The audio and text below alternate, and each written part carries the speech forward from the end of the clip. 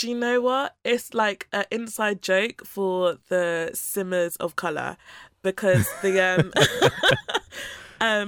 skin tones in the base game for The Sims 4, all the colours up until like the last three, which of course are the darker skin tones, are like they have like a nice varying undertone. They've got like the kind of yellowish, reddish undertone. So all the lighter skin tones are great up until the last three skin tones, which are the darker skin tones, and they are just super ashy. They are they have like a grey undertone, and they look so bad.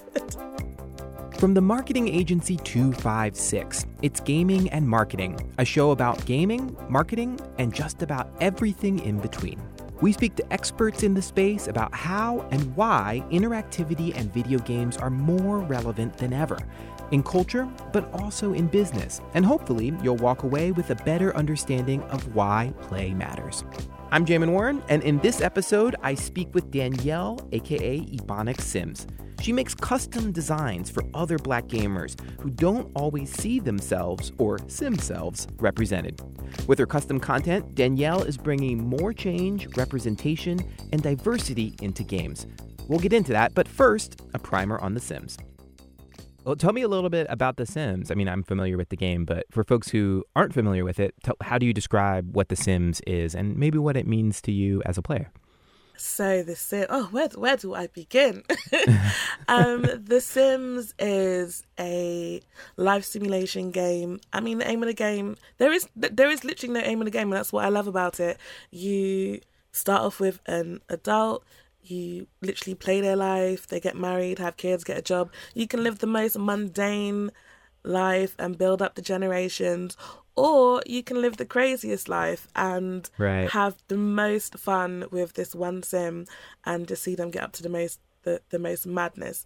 Even currently, we've just had Discover University come out, and I've got a sim in college. So college life has been a bit crazy, I must say. So yeah, it's about simulating life, and it means a lot to me. It's helped me get through so many kind of low moments as well as high moments in life, and it's opened so many doors for me as a content creator. So I'm very appreciative. Cool. It's interesting. I mean, The Sims as a franchise has generally been, I think pretty progressive in a lot of other areas, in terms, gender identity, in terms of, in terms of like gender expression, some of these other, other parts of human experience. So, it's unfortunate that there does seem to be some limitations on this end. Yeah. Cool.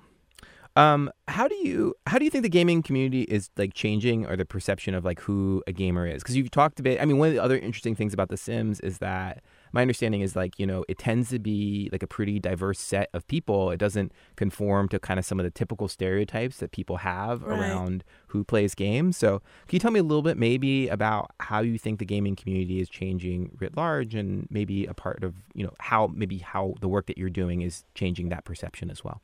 Yeah, I mean, for the most part, you would imagine a gamer being a cis white male with the headphones and the PS4 controller on Twitch. Like, that tends to be the standard that you see on the front page on Twitch. So that is what, when you say gamer, that's what you envision.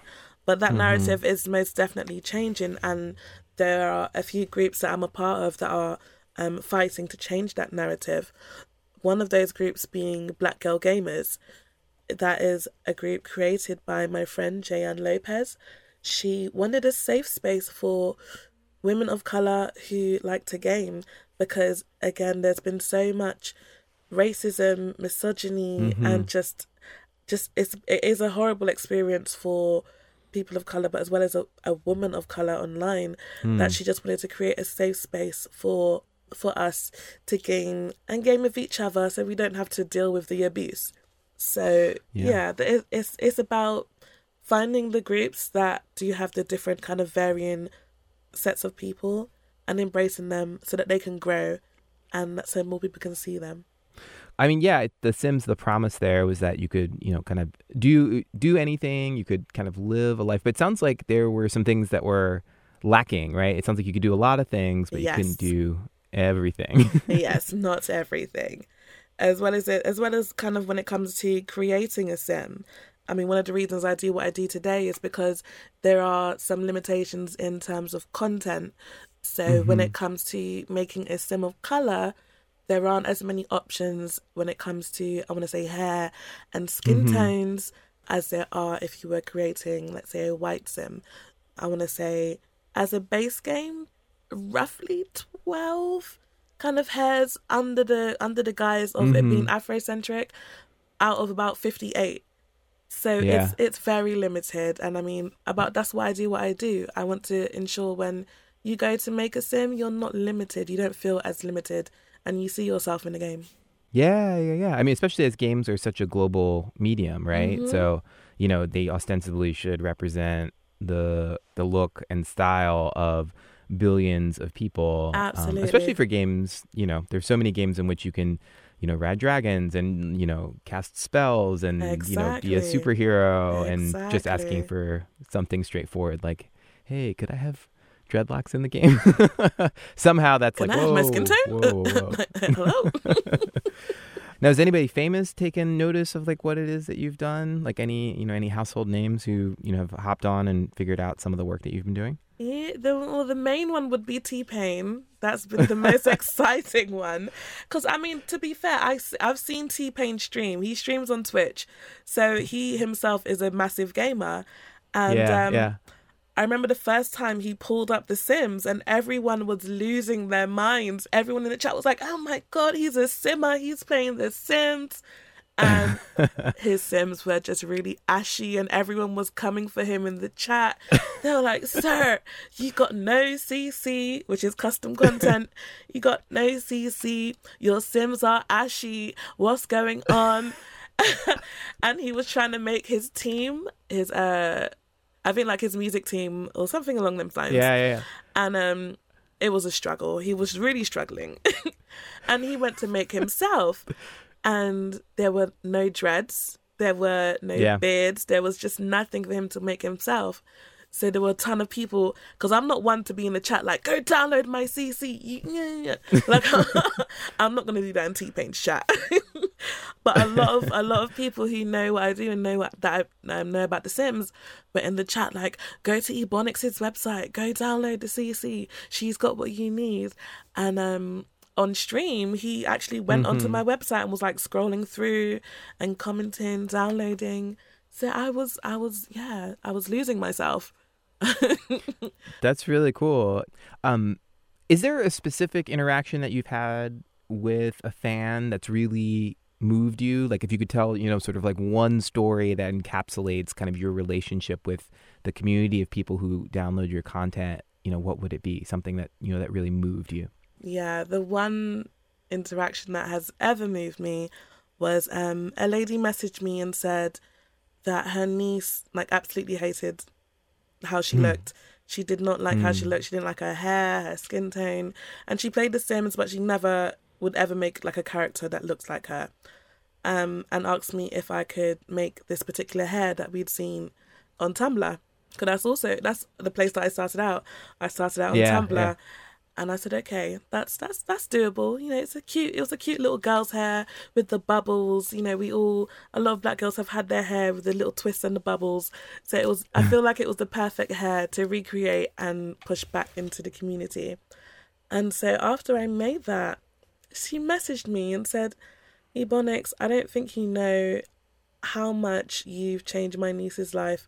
She saw the hair and she made herself because it was her hair at the time, and she absolutely fell in love with her sim self. And since then, her self-confidence and how she's seen herself has changed for the better.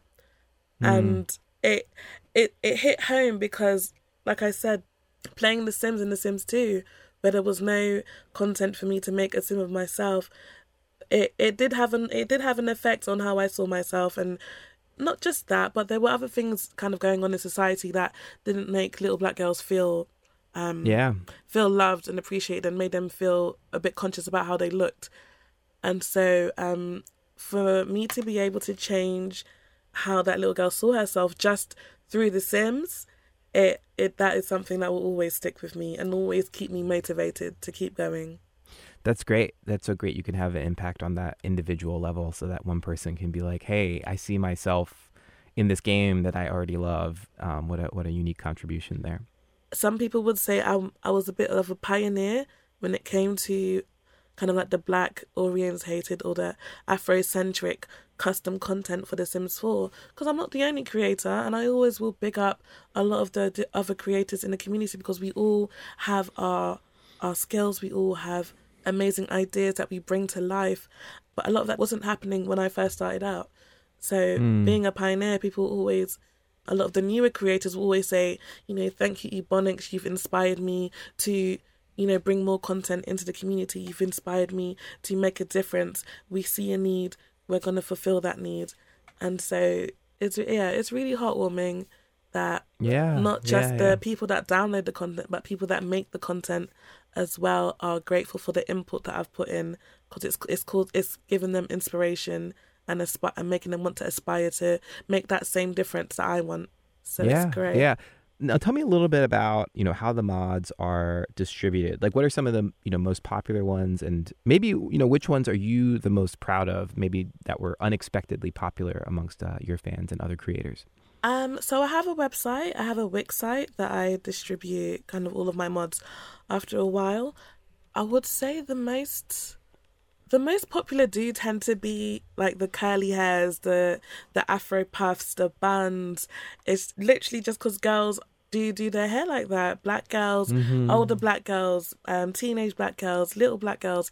Everyone who plays The Sims who is black and a girl loves an afro puff. It is the go-to hairstyle. So, I think that download in itself has over 100,000 downloads. So it literally screams that something as basic as an afro puff is so desperately needed in the black simming community. So, yeah, of course. Yeah, so that is probably one of the proudest, because I was looking at it, I was like, not sure. I wasn't even sure if I was going to release it at one point. But no, the excitement for it was real, and the downloads, scream the need for it. How about on the gaming side? Have any game companies reached out to you, like as a consultant? Because I think the popularity of your downloads is clearly a sign that there's an audience there that feels like their needs are not currently being met. It seems like a no-brainer that, gaming companies would think to try to, bring someone like you in to help them think more expansively about character creation or representation in some of their games. Right. So, I have not had that kind of reach out yet. I've had the reach out of, hey, you want to play our game? So so the consultancy side of things, I haven't had that kind of reach just yet. But it's still very early days in terms of exposure. But I am in a position where I can reach out now to organizations and people to say, I really want to make these changes in your game. I feel like I'll make a great addition to the team at this moment to help you bring more diversity and representation into the game. So it's still early days, but I am hopeful, and that is a goal in the long run, the kind of consultancy goal. And I was told that 80% of the jobs in 2032 aren't created yet. So I just have to make my own role. I have to make my own job. So that's on the way. Yeah. Well, what advice would you give companies that, what can they learn from you and your work that would be valuable for them in terms of how they create, say games, for example? Think everyone everywhere. That would be my advice, because everyone everywhere plays a game. When they go to create a character, people are looking to make themselves. They're not just trying to make a character that fits in with your game and your aesthetic. They want to make a character that kind of looks like them. And so my advice would be, when they're in the kind of character modeling stages, to reach out. If it's a game that has just a main character, you're perfectly fine to make whatever character you want.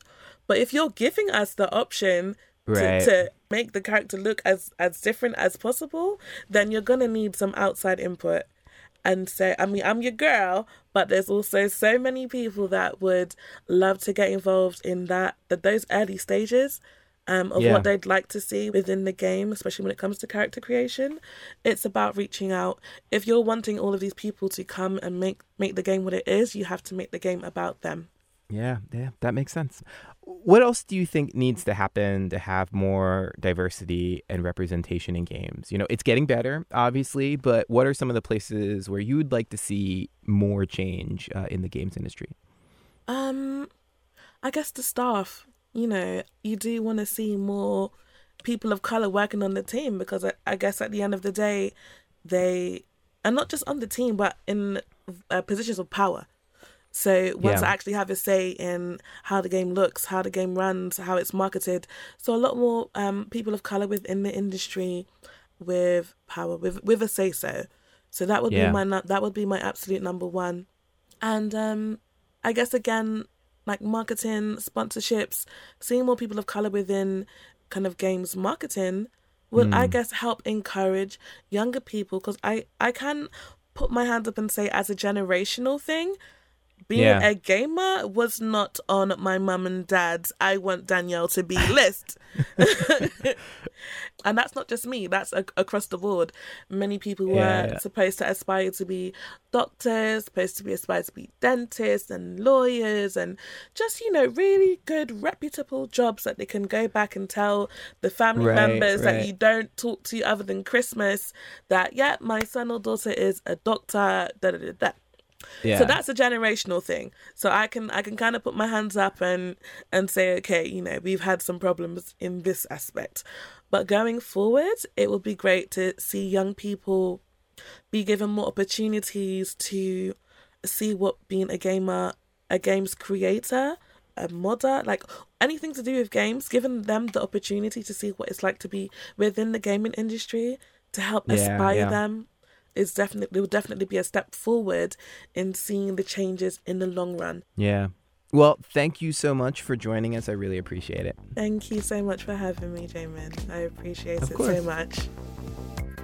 And thank you for listening to the 256 podcast, where we talk about the future of play and interactivity. This podcast is produced by Trisha Tonko with help from Anthony Martinez and music by Lucine. If you like this show, and I hope you do, tell your friends and colleagues, and please leave us a rating on iTunes or wherever you listen. If you're enjoying this podcast, you should check out our research report on different types of marketing strategies in gaming and how you can get started. You can find that at 256.co, where you can also sign up for our newsletter.